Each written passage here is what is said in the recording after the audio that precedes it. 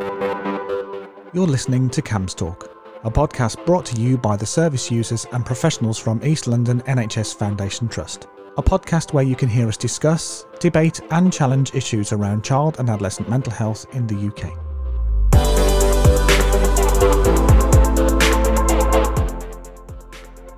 Hi everyone, and welcome back to another episode of CAMHS Talk. In today's episode, we'll be discussing LGBTQ+ safety and resources that can help create safe spaces. We know this is a really important topic and we wanted to discuss this for a really long time now. So to help me discuss this, I have a couple of people who have joined. I'd like to firstly introduce you to Molly, who will be hosting the podcast today. Hi everyone, as Marianne said, I'm Molly. This will be my first podcast as an employee. You may recognise me from previous podcasts as an ex-service user. Thank you. Thank you, Molly. It's so great to have you join our team. We also have Jay.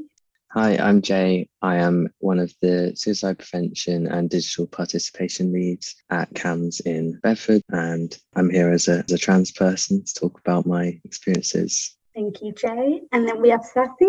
Hiya, I'm Sassy, Digital Participation and Suicide Prevention Lead for Bedfordshire and Newton CAMHS, and I'm gender fluid. So I'm also here to talk about my experiences. Thank you, Sassy. We also have Ash joining us.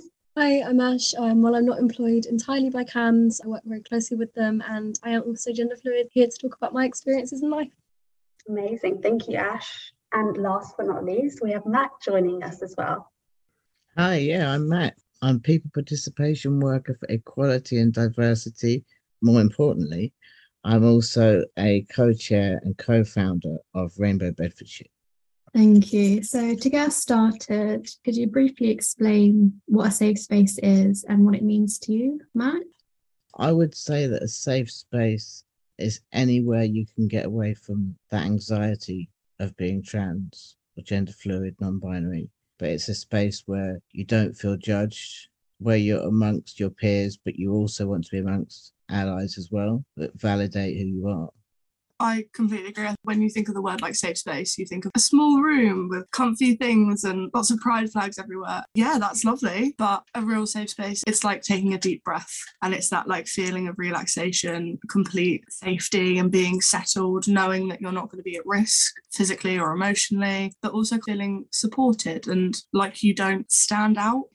Yeah, it's like having those spaces as exclusive, dedicated spaces. Having that separate space is really nice, and then also a way to feel connected to the wider community, and then just a place where you can relax and not feel on edge about who you are. And I suppose going off that, like safe spaces are different for quite literally everyone. So for me, my safe space would be like my bedroom or like my friend's house, but like they can range from quite literally like anywhere, because that's just somewhere where you as a person feel safe and not, I know like was mentioned by Jay and Sassy, you feel at ease, you don't feel like there's any pressure on you at all. So whether that's like a room or that's a person, I know that Sassy mentioned like especially in schools their safe spaces can be like a whitewashed room with like a beanbag, and they deem that like a safe space for someone.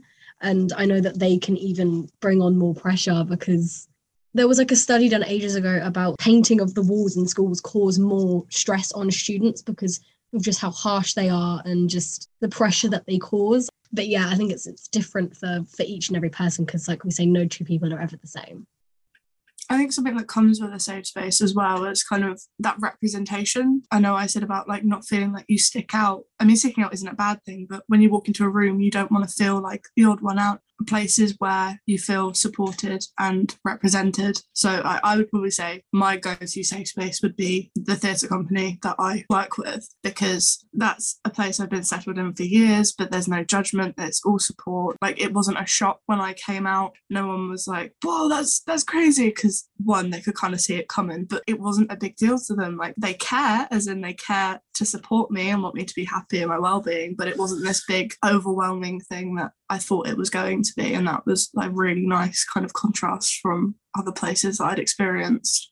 It's just having that shared knowledge, I suppose, as well, not necessarily talking about these topics all the time in these spaces, but just knowing that you're all feeling the same can be really beneficial. And also you can kind of sense it when a space is like that. You don't necessarily know how to describe it, but you can just sense the fact that everyone is comfortable and it feels safe. You don't feel it often, I'm not going to lie. So when you do notice it, it's really nice and good. Yeah, and I think there's something about when you're in a space where there's people with that shared knowledge, that shared lived experience, that you can actually laugh about stuff that might be actually outside of that space, might have felt really intense, and might have been a past experience, and you can kind of share similar experiences, but actually see the funny side. And I spend a lot of my life trying to pretend something's funny, but actually, when you're around people who share how ridiculous something was, there's something quite cool about that. I think the shared knowledge is really important as well for those in the safe spaces that aren't a part of the community but are allies. It's the trust that they're educated. It's the trust that they've made an effort. They're not necessarily going to get everything right, but they're going to try because they've made the effort to be educated. Like, you're not in danger. They kind of know what's going on. There's like a big feeling of trust there, and I think that comes with the safety. Yeah, and allies hold so much power, don't they? As well, they don't realize how much power. So if they want to learn more, they want to be educated. You just know that they want to know you as a person more. And that actually, as they're the ones with power, the more allies we've got, then the better. Recently, somebody asked me, oh, I want to come along to something that you facilitate. And can I bring my friend who's a straight cis ally? And I said, well, if they want to come along, of course you can. How can I say no? I'm really pleased. So, yeah, there's something about allyship not being excluded from those spaces, and that actually they can make those spaces safer because they're a safe part of the outside world that can make you feel stronger when you're out there. It's the allies that are there to support, not to speak over. I think a lot of people, and I've seen this with quite a lot of kind of, I guess they brand it as activism, but where they're so supportive that they smother the voices of those in the community. And it's like, thanks, I think, but also you're kind of shouting over us. Like, we're not loud for a reason, but we're going to get there. We just need a little bit more time in this. So kind of shouting over us and taking our voices away kind of is a bit counterproductive. I think like there's a lot of misinformation, especially on the internet, people saying that we don't want straight cis people in our spaces and things like that. And it's like, it's the understanding that there's a time and a place. It's then the ones that are educated enough and that have gone off of their own back to kind of be supportive, get it and kind of go, okay, this is like, you take the floor, like we're right behind you, but this is your space and you need to protect that. Go on. And then you've got kind of the ones that it almost feels a little bit performative, where they're kind of like, yeah, we understand, but I'm not going to talk over you. And it's like, oh, come on, you were so close. Is that where the word woke comes into things a little bit? Is that the real woke? When really it's about themselves, isn't it? It's about, making themselves appear to be a better human. And really, the better human is the one that listens and the one that helps you find that platform, supports you to speak, as opposed to kind of listening, kind of getting some right, some wrong, and then being loud about it. And in terms of people who are not allies, they're generally the clearest non-ally is the person who says, I don't see why you need that space. I don't see why you need something separate. I think that the real ally is often the one that says, I might not understand why you need that space, but can you explain and can I come along and join you? Can I learn more from you? Rather than you're excluding me. I feel fragile about it. It's kind of like that thing I remember when I was in school, but also like looking back now, when it would come to London Pride, there'd all be these people from school posing and putting pictures on social media at Pride. And I'm thinking, you literally bully me. Like, what the hell's going on here? And I think you can really tell the difference, not just because of things they've done, but also the way people go about things. And, there's a difference between doing that and then actively advocating or just standing up for people. Not necessarily doing extremely massive gestures, but doing your bit. Yeah, and it's the real standing up for people. It's not jumping in and assuming that you need to take a stand on that person's behalf when they haven't asked you to. I think there's a lot of that happens. And that makes us seem like a very sort of oppressive community because you've got loud people saying things we didn't ask them to say and that we don't really think. We hadn't thought of it till they said it. That rather than us being oversensitive, it's people being oversensitive on our behalf. And then it looks like that's us and that the people can't connect with us because we're defensive in some way. I think you've got that idea that links in, I think it's like toxic activism. It's the way that you'll have these people who will deem themselves allies, and then there'll be the same people that go, well, my cousin, friend, so-and-so is gay, so doing this is okay, saying this is okay.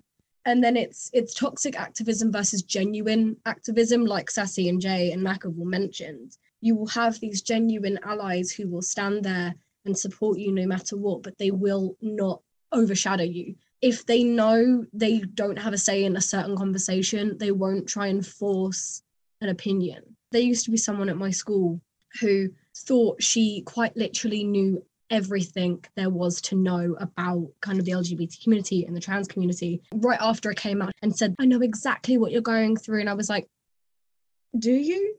Do you really? The kind of stuff she would say and like the way she would act, I'd kind of go, okay, I get what you're trying to do. Whereas I would try and take it as like an offhanded joke, but then I kind of had to stop and go, well, you say this to someone who isn't going to take this as a joke. You're genuinely going to be along the lines of a hate crime or verbally assaulting someone. And it's just, yeah, it's the idea of toxic activism and people almost, I think, rainbow capitalism, and we'll probably get onto that a bit later. But yeah, it's toxic activism versus kind of genuine. I just wish people would ask more genuine questions. When you're growing up with it, and obviously like I'm only 20, like I'm not claiming to be like all old and wise and everything, but I remember it was almost like a culture shock of when I came out and I was actually out with people that were genuinely supportive around me, like the ones that asked questions or asked what I preferred. And like I remember having a conversation with my partner about what terms could be used and couldn't, and like how to make me feel comfortable. And I remember feeling really shocked. Looking back, it shouldn't have been a shock, because back then I was like, oh my, they're making an effort and this is so lovely. And it's like, that should kind of be the standard. Why am I praising the bare minimum? Sadly, it isn't the bare minimum at the minute because it's not happening everywhere. The people that genuinely go like, hey, just going to pick your brain a second. And it's like a genuine question, or they're worried about something, or they're worried about getting it wrong, or my pronouns were a big thing when I came out because like, what does that mean? And then kind of explaining it to family members and things. And you can see the ones that go, yeah, okay, but then kind of don't educate themselves. And then the ones that go, okay, sure, and then go and read a book about it and learn. And they want to like make an effort, or like this year was the first year that I didn't get any birthday cards with a female term on it. And that was like a massive deal to me, because this is like, they have genuinely made the effort to try and make me feel safe and supportive. And I was so overwhelmed, I cried. But it's like, it's those little things that seem so easy that mean the genuine world to kind of our community, because it's not the standard. Yeah, and we've just had Christmas, and it's so lovely to get a Christmas card that says, to my son and his partner. A simple thing that's lasting and really significant, and means that families have made a shift. Yeah, and I think that feeling doesn't really go away. Transitioning for quite a lot of years now, I still feel those things when those things happen, and I hope that never stops. And it takes you off guard, and it's really nice. I don't think you kind of get used to it, but you don't take it for granted. It's the ultimate validation when people are close to you, and people even you didn't think were that close to you. It's almost like it brings them closer to give you a card, or send you a small note, or even just send you a text or something. And there's something in there that references your gender, and it not in a tokenistic way, not in a false way, but it's like, yeah, you get it. It's the ultimate validation. And I think validation is so important to us. Yeah, I mean, mentioning Christmas, I spent it with my extended family, and I think Jay, Sassy, Mac, you'll kind of know, being gender fluid and trans around the Christmas time, going to extended family, it's not always that fun. But this year was the first year officially using Ash as my name. It was 2022 was the year I got my deed poll, and the year my name was legally changed. So it was kind of Ash's first Christmas in a sense. And what made me cry was seeing all my presents, was seeing that they all said Ash. And it was just that tiny little gesture, just those 3 letters of just my name. I was sat on the floor in my nan's living room crying, and my mum was like, why are you crying? My person says Ash. Like, you could barely understand what I was saying, but it's just something so small as doing that. I mean, while it should kind of be the standard, especially for those close to you, just seeing it, just having that moment of this is real, that's me on that's my name, that's me. I think it's kind of just that like euphoric feeling, especially around the holidays, because I know they can be so difficult for kind of people like us under the gender fluid, under the trans umbrella, because we just kind of struggle with the dead naming and the misgendering. But I think just something so little like that can just make a day, if anything, especially around that time of year. I think it's because it's so genuine as well. There's a difference between something like that and then an experience I've had in the past where someone used the wrong pronoun for me, and someone I was with was like, no, actually, she uses they. And I'm like, oh, It's just so close. this. Like, the intention was pure, but also wrong. No, yeah, that's happened. Like, it's like that's someone that's trying, and I still was like, thank you for doing that. But just so you know, moving forward, that wasn't great. But that was an attempt. And quite frankly, I'll take what I can get at this point. It's the knowing that someone is trying and getting it right because they're educated. My contact being changed on like my parents' phone from my dead name to like my new name, just something so little as that is quite sweet to me. It can make you so happy. Don't know about you guys, but I keep everything, and I've got the firsts of all those sorts of things, and they'll probably never throw them away. And I think that's a really nice thing. And like you said, it's the things changing your name in your phone. And I remember I came out in year 7 or 8, and I remember when I left my school and we signed shirts, one of my teachers wrote like "Good luck, Jay" on it, and I obviously had a different name at that point, but he knew my new name, and I remember being like, what the hell's going on? And obviously on the shirt it had my other name on it all over every other place, but I've still got that, and I'm very tempted to like cut it out and just like put it in a box or something. But yeah, little things like that, like he probably didn't realize how big of an impact that would have, but at that time it meant everything. There's something about words and how important words are to us, and that's not in a shallow, silly way that is kind of depicted, kind of like we're just being difficult people. They really matter, and when they're written down, and it's a permanent record, not just of how that person is feeling or what they're trying to do, but that it's a permanent record for you yourself to remember not only that they're a good person, but that they understand who you are. There's something quite significant, very, very significant. I recently had a conversation with my partner's grandma about what non-binary is. And she said, oh, is that one of these new things? So I started going into history, and she just zoned out. I stopped listening. I thought, no, it's clearly too much. And that's not just to do with them being old or anything like that. It's to do with a generation and a life experience that finds it hard to shift. And that, all in all, what I was trying to say to her is how important words matter to us, and that language matters, and that everyone needs to try. And we're not making anything up. This is all already there.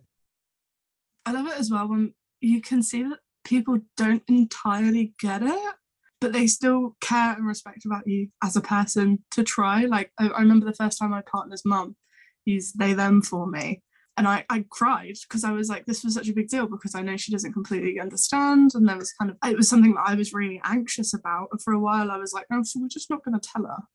We're just not going to tell her, and then I'll just deal with it. And then my partner was like, no, like I don't want you to do that to yourself. Come on, we'll have the conversation. And she tries and she corrects people around her. And I know for a fact that she doesn't completely get it, if she gets it at all. But it's the effort of like, nope, you've said this, you said you would like this, so I'm going to do this. And it's like, that's what makes a safe space or a safe person or someone that you can trust in, is that even if they don't understand, they respect and care about you enough as a person to do it anyway. Yeah, I had something similar. I went to meet my current partner's extended family recently, and I was I was like bricking it. I was like, oh my God, like, because obviously I've known my current partner for years and years before we started dating, and I had met some members of the family, but that was when I was still under the disguise of sort of my old name. Like, I still had my long blonde hair, I hadn't cut it yet. So it had been a good 5-6 years since they had all last saw me. So it was like, oh my God, this is going to be like a Bruce Wayne and Batman situation. Like, are they even going to know who the hell I am? And what I didn't know is that my partner had actually sat down her like entire extended family and gone, okay, rundown and then saying like my pronouns and that I know now go by Ash. And it was, we just had dinner and it was just such an amazing experience because I was so scared about getting like misgendered or dead name like accidentally. But then it was when they said like just at the door when they greeted me as Ash, or when I was referred to saying, oh, like this is so-and-so's partner, I was like, it was just such a euphoric feeling because I had spent so long hiding in a sense behind like my long hair and hiding behind my old name because I went to such like a strict secondary school that would just like, you can be yourself but also you've got to dress and look like everyone else. But it was so cool. And it's just those little things in life that when we realize they should be the norm, but for us they become like those special moments, like they call it ID tags on phones or like letters and cards. I think it's just those little moments in life, especially for people who have spent so many years battling for their chosen name, for their actual name to be used in commonplace rather than like their old name. Like I haven't heard my old name since probably this time last year, and that's such like an amazing moment. Like even my great grandparents, when I went to go see my great granddad recently, he called me Ash and I was just like, I was speechless. I was like, what's going on here? I was just, those little things like that just make everything just that little bit better. Yeah, I think when things are so scary and so difficult, you've got to pick out those moments of joy, no matter how small they seem. There's nothing to be ashamed about that. And I don't think these things should necessarily be labelled big or small because they can seem tiny but still have a big impact. And that's pretty epic. Yeah, I think we hear the term gender dysphoria a lot, but I think there's something about gender euphoria. And those are two huge extremes. But the difference between a pronoun being used correctly or incorrectly, difference between euphoria and dysphoria, and that's huge. It's also that generational thing as well. I know that like grandparents can kind of be a bit of a buffer when it comes to especially changing my name. I know I was so scared to kind of tell my nan, but it turns out my nan was more chill with it than I thought she would be. Like I was sat at dinner and she was just like, so Ash, I was like, me. I'm so thankful to have such a supporting family. Like my aunt got so excited when she found out what the gender neutral term for niece or nephew was, and I didn't know. Nibbling. And my 17th birthday card, like a little Lego figure of the gender fluid flag with happy 17th to my nibbling. And I was like, I'm gonna cry. Wow. She was there on Urban Dictionary. I don't actually know. This is the best word on the planet. I love it. I think you can be really surprised sometimes by people's reactions, especially when you assume that because people are older, they're not going to get it. I know my great nan, we didn't tell her for years because we were like, she's in her 90s. But she was like 96 and we thought we're going to have to tell her now because it's been a while. And I think like my mum told her and she was just like, okay. Oh, I knew someone back when I was in the war. And I was like, what? Wow. And just asked what name I wanted to use and used that straight away. She's 96. Like, how great is that? Didn't even bother her. Like, it's just that willingness, I suppose, to learn and just listen and take it in and not shut it down or not be scared of it. I remember telling my grandparents without telling them, oh, I'm just going to drop this subject in, see how you react, and then I might make the grand reveal. I led with, I've got a friend, and I did that tactic. And he was like, oh, okay. How does that work? And he was more interested in the logistics side than anything else. It was the most awkward conversation I think I've ever had in my whole life because my granddad wanted to know the ins and outs of every surgery and how expensive it is. And if I was to change my name, would I have to get a new passport? And oh, wow, that's really expensive. I wouldn't want to do that. He didn't have like any comments or anything. And he just wanted to know like logistically, how does that work? And I remember when I told them that I was queer in my sexuality, like everyone else knew in the family. And again, I was so scared to mention it. And I called my nan and I was like, hi, can you just put me on speaker? And I kind of just went, I like girls as well. And I don't really mind about gender. And I was like so scared. And my granddad called me a silly bugger. My nan laughed and was like, does it make a difference to us, love? Like whoever you want to be with, as long as they make you happy, that's fine with you. My granddad made some kind of comment about like, does this mean we could check out women together now? And I was like, oh no. But it was like, that was the most perfect reaction I could have got because they like just genuinely did not care. And my granddad gave me the same speech he gave me when I first told him I had a boyfriend of like, if he hurts you, like if she hurts you, it's the same rules applies. Like it's not on, you're still my grandchild. And that was that. and it's never been brought up again. But occasionally, like if I was seeing a girl at the time, my granddad would ask questions about how she was and like what she was up to, what she did for a living, and like a genuine interest. And that was like something that was so pure, I guess. And I really shouldn't have been that scared. But I think, again, it was the generational thing. But just like knowing that they don't care. They just want me to be happy. It's such like a nice and content feeling. I think it's one of them things with coming out, you, no matter how accept you assume or you think your family might be, you're still going to be terrified. And I think as well, like you said about wanting to know all the technical details, I think so often it's seen as the wrong thing to ask. But I think you often can tell in the context why someone's asking, and if that's just the way that person can process that sort of information. I found this really weird situation. When I started sixth form, my current name was yet to be legalised, and I hadn't gone through the deed poll process. So I kind of went, and because I do coursework subjects, my name must go when it has to be sent up to the examiners, all this, that, and the other. So I kind of went to one of my teachers. I went, "Hi, you've probably never had to do this before, but which name do I put on like my A-level coursework?" Because I remember having this like proper aneurysm over, oh my God, my A-levels are going to be in the wrong name. They won't be my A-level. Because the sixth form, for some reason whatsoever, hasn't had to deal with this before, they've got no idea what to do. So I'm stuck in this loophole of my A-level coursework needs to be sent off in like a month, and I haven't got the confirmation for my legal name yet. Just internal screaming. What do I do when I go for a job? What do I do about proof of finishing education? You can request a copy of any exam certificates in your new name. They just want proof of your deed poll, and then they just send you another lot so you could get your GCSEs updated as well. Oh, that you can you just contact whatever exam board and say, "Hi, I've actually changed my name. This is my new name, proof of deed poll," and then it gets sent off and they return everything back to you. You're a lifesaver. I'm going to do that. I am going to be This is the thing, like, but because a lot of schools don't really know what to do, so you have to find someone that does know or find out yourself, which is really annoying, and I think would make a school a not safe space in quotation marks, because I think schools whack a rainbow flag on it on a month in the year and go, "We support our students," and then they don't actually hold the information of what to do when you change your name or how to be an actual ally. Or I remember in my sixth form, they had an LGBT club, which was great, but it was advertised where it was. So you never really felt safe enough to go to it, because if someone wanted to go there with malicious intent, they knew exactly where to find you, and you kind of felt like a bit of a walking target,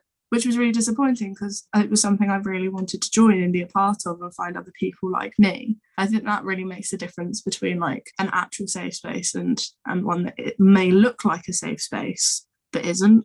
I've spoken about this before. Quite a lot of the club that I go to is branded as a gay bar. There's rainbow flags everywhere, but I wouldn't necessarily call that an LGBT safe or friendly space. I mean, even though it's supposed to be an LGBT club, like you see like two guys kissing on the dance floor and then you'll see someone scowling as they walk past, and I almost want to go, you know, this is a gay club. But because it's like we don't really have many clubs in Luton, it's kind of the one that everyone goes to, so they don't really look at it as a gay club, it's just the club. And so like I wouldn't look at that and say that's a safe space, even though it's covered in rainbows and it's known as a gay club. It can be really frustrating and especially quite dangerous, especially kind of if you're new to the community, weeding out what ones are genuine and what ones look sparkly and rainbow and appealing but actually aren't. It can be quite hard to pick those out because it's kind of things you know via experience or talking to people with experience and go like, oh no, actually don't go there, or go there but don't be surprised if this happens and this happens, which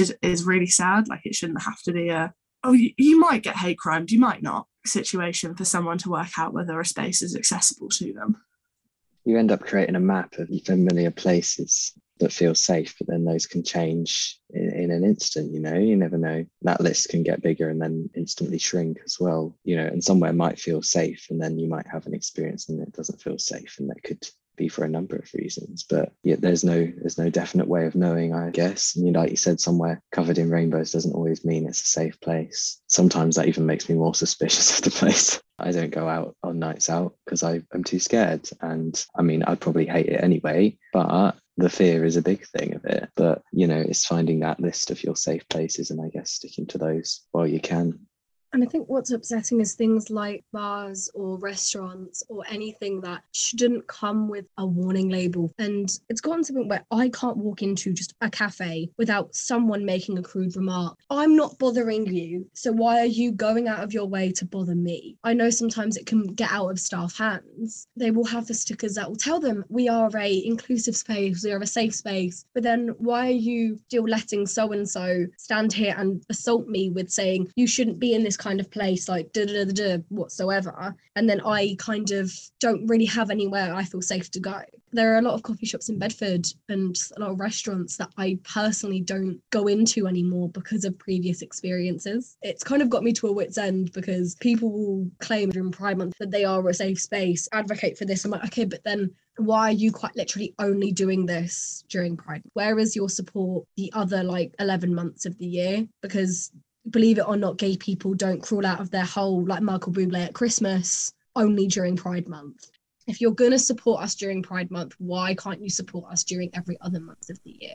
If you're going to advocate as being a safe space, actually do your research and be a safe space. Don't allow vulnerable young people who are just trying to find themselves and be themselves in a world where they are constantly told you can be yourself, but you can't be yourself in public. Yeah, you can only do that where no one else can see you. Because I've physically been told in things like schools, like, you can be yourself, but you've got to dress like everyone else and look like everyone else and act like everyone else. And I think it's just, like Sassy said, safe spaces, genuine safe spaces are now very far and few between, because you can't just slap a rainbow flag in a pub and call it a safe space when you know from personal experience that it is not a safe space. The brands that actually do something. I remember when Wagamama's, they donated to mermaids, they donated to an LGBT youth pride thing, they introduced gender neutral bathrooms. Like, that is a genuine supportive company, because they didn't just put a pride flag on everything. They actually were making steps to improving accessibility and safety and things like that. Why can't more people be like that? Why can't more brands do that? And Luton had its first ever Pride last year, and that was an incredible experience. And they really went with the angle of kind of a family friendly Pride, which was really nice, because I've wanted to go to Prides for years, but I never felt like I could because I was always really scared. But yeah, the Luton Pride was really kind of family centred, and my younger sibling came with and covered themselves in rainbow stickers and things and were screaming in the crowd. And that was a really nice thing to see. I've been able to find a space for them to kind of feel safe and comfortable too. But yeah, it was a very odd experience because Luton isn't known for being particularly a safe space ever. It was quite an odd experience standing there in a space that I see all the time as put your head down, walk fast, don't make eye contact with anyone. And now it's like, now I'm allowed to raise the flag and be myself. Like, can't we keep this energy all year round? Because it was a really good Pride and a lot of people got a lot out of it. And I know Pride in Luton, the organisation, they've carried on running clubs and things and safe spaces for young people, which is so desperately needed in Luton. And that's really lovely. Like you said, it's a weird when those spaces go back to their normal. 1 minute you are having an amazing time feeling free, and then the next minute you're back to being scared again. And it's crazy how it's like, well, what's changed really? Apart from you fenced off this road the other day, how those experiences don't go away. You know, you can remember those spaces where those things happen. Like you said, Ash, about avoiding certain venues, even if things happen in the street, you avoid that whole road. That's why these safe spaces are so important, because, you know, you can hope that those things will happen less. I don't think you can necessarily guarantee things won't happen in spaces unless they're exclusive spaces. But, you know, you can hope that there will be the support there that will hopefully avoid those things happening. Or if things do happen, that you'll be in a safe environment to be supported. Yeah, my friend threw this little party for all of us during Pride Month, because none of us really wanted to go to Pride because we'd all had kind of bad experiences with certain Pride. So we're like, you know what? Let's just have our own in my friend's back garden. So we were all walking to her house. So we were all walking. We had just some face paint. We had those on of our reflective flags. So my friend had the Men Loving Men flag. I had the gender fluid one. My friend had non-binary. And there was just this group of your very traditional classic Bible protesters saying, being gay is wrong. It's a sin. You're going to burn in hell. And I was just like, have fun. They had taken up basically the entire path. We basically had to take a 15-minute detour just so we didn't have to deal with just the verbal confrontation. It's almost like when you get told when you're little, especially about the bullying, it's like, don't give them anything that can conjure a reaction. I'm like, yeah, but that's not very fair that they can stand there and yell at me that I'm going to burn in like the fiery pits of hell, this, that, and the other. I have done nothing but exist on the same bit of land as you in this exact moment. And just my physical presence angers someone else. And I'm just like, I don't ever tend to interact with those kinds of people as much as that little bit in the back of my head goes, do it. I just get so angry about it. But it's like in the grand scheme of things, for what I'm trying to do, it's not worth it. It's almost the fact that when I've been told that you're shoving the gay agenda down my throat, and I'm like, but you're shoving the fact that I'm going to hell if I don't repent for my sins down my throat. And it's kind of that reverse psychology in a sense. It's like my existence is shoving an agenda down your throat, but you yelling in my face about the Bible down my throat isn't. And it's just something I've never quite understood. I feel like with this, there's a lot of victim blaming mentality. Like if you get harassed on the streets or someone says something about how you're dressed or how you're presenting, you're told just not to do that. Just don't dress like that. And it's just like, why aren't we just saying, actually, no, that's wrong, instead of blaming the person for just existing or living their life? It's the double standard that sadly still exists. And I think for me, it comes down to that whole equality versus equity thing of actually we're not even at equality at the minute, but some people need a little bit more to be safe. It's something that really frustrates me, and it makes me quite sad that I know that there are people that don't go out and hold hands with their partner because they're scared of abuse, or will avoid certain areas, or won't dress how they want to dress because of other people. What I'm getting from all this is we've got the extremely not safe spaces and the people and their behaviours towards us in those. We've got those spaces that claim to be a safe space that we can only really be uncertain of because we don't really know what to expect each time we're in those spaces. And then we've got the safe spaces that we sort of described earlier, and they can really range. And a lot of it is about how other people are with us and our relationships with them. And it's about acceptance. And that's also in those two. How much are we being accepted by somewhere that claims to be supportive and is limited in its real support, and the capitalism as we were talking about. And then there's obviously the extreme of not being accepted at all. And yet I think what we want is just ordinary. We want a pub or club that we can just go in as ordinary people and not feel threatened, not feel like we have to behave a certain way. The whole concept of, well, you should behave a certain way just to fit in, is that feeling we just want to fit in without having to act a certain way. We don't want to have that feeling we have to assimilate or be segregated.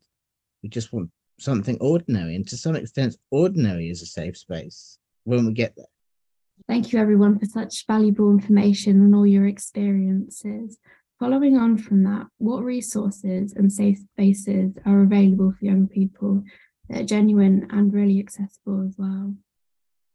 Rainbow Bedfordshire produces the resources booklet, and we regularly update it. And recently I thought, well, we need to make sure that we've got plenty for young people in there. Rainbow Bedfordshire operates without any barriers. We're as inclusive as we can be. So that means anyone can come to one of our events. If you don't live in Bedford, it's okay. You can come from anywhere, not even Bedfordshire. Anywhere in the world, you can come to an event. You can be a young person. You could be an adult. If you're a very young person, we ask that you have an adult with you. But yeah, we consider those to be safe spaces. And I hope the people that come to them do as well. We run a swimming club, which is twice a month, once in the evening and once in the afternoon. And as Sassy was saying earlier about you don't always want to give all the information out, we always hold back what time those are held so that someone has to contact us before they can turn up, because they won't know what time to turn up. Much as we want to be able to give all the information because we want to be out and proud, at the same time we have to protect our community. And then every fortnight we do craftivism, which is craft and activism. And for that, we are not so concerned with people bringing an adult parent with them because it's different to the swimming, and it's daytime and it's in town centre at the Higgins Museum and Gallery. And really, in terms of the swimming, you don't have to be able to swim as long as you're not going to drown. You don't have to be able to swim. With the craftivism, you don't even have to be that good at craft. because you can turn up and just have a cup of tea with us. Because the idea is we just feel safe together, and there's solidarity. There's definitely solidarity there, and we can have a whinge and a moan, and then we can have a laugh, and we can all share experiences, and it feels positive. For Luton, I touched on it earlier, Pride in Luton run events across the year. It wasn't just a big Pride. They've done a big gay picnic and they did a Christmas social thing. So like keeping up to date with what they're doing, they're super family friendly as well. I think just similar things apply of if you're a very young person, having an adult to accompany you is a good idea. And for more educational resources, Luton Sexual Health Clinic has an amazing bit on their website and lots of resources about staying safe as a young person, gender identity, same-sex sex ed, which is very hard to come by, and yeah, lots of really good resources, and even can provide someone if you just need a chat. Yeah, I think they're amazing. Everything they do is really amazing. We've got someone at our Rainbow Bedfordshire steering group, and his name is Drew, and he works at Luton Sexual Health, and he's a great guy. I wanted to mention in Bedford and in Milton Keynes, I believe there's Q Youth, which is an offshoot of Q Alliance, and it has a huge membership. There's like 30 of them, and they meet in quite a small room at the Place Theatre of an evening. And we went there to paint rocks with them, and it was great fun. I actually felt like I was going to feel overwhelmed, but I didn't at all in the end. Because I thought, obviously, I'm more than twice the age of all these people, so I might not fit in. But they were all great. They all tolerated me anyway. We run our Better Days BLMK campaign, where we host workshops open to any young people across Bedford, Luton and Milton Keynes. And although they're not exclusively LGBT spaces, we try to make them as safe spaces for everyone, especially very mindful of the community within that. So yeah, that's always there. And we are setting up at the start of this year a group for service users of CAMHS who identify as trans or are questioning their gender identity, which will be a safe space. So keep your eyes peeled for that if you're a service user. Our social media is always worth following as well. So we are Better Days BLMK on every platform. We post fairly regularly, but there'll probably be some resources on there that could be quite helpful. Thank you so much to each and every one of you for sharing your experience and your perspective with us, and being so open and honest about, your experience in life, but also things that will be really helpful for other young people who are navigating the same things you had to as well. Everything that was said was so valuable. And thank you so much for everyone who tuned in to listen to the podcast. I think now will be a good time to probably mention that we are hoping to continue this into a bit of a series to share more resources and to spread a bit more awareness about safety for LGBTQ+. And also it's just ways that we can spread awareness that we might not necessarily already know about. So hopefully this has been a helpful podcast for you. And if you want to share it with anyone you think might find it helpful, please feel free to do so. But thank you so much, and hopefully we'll have you join us in the next one.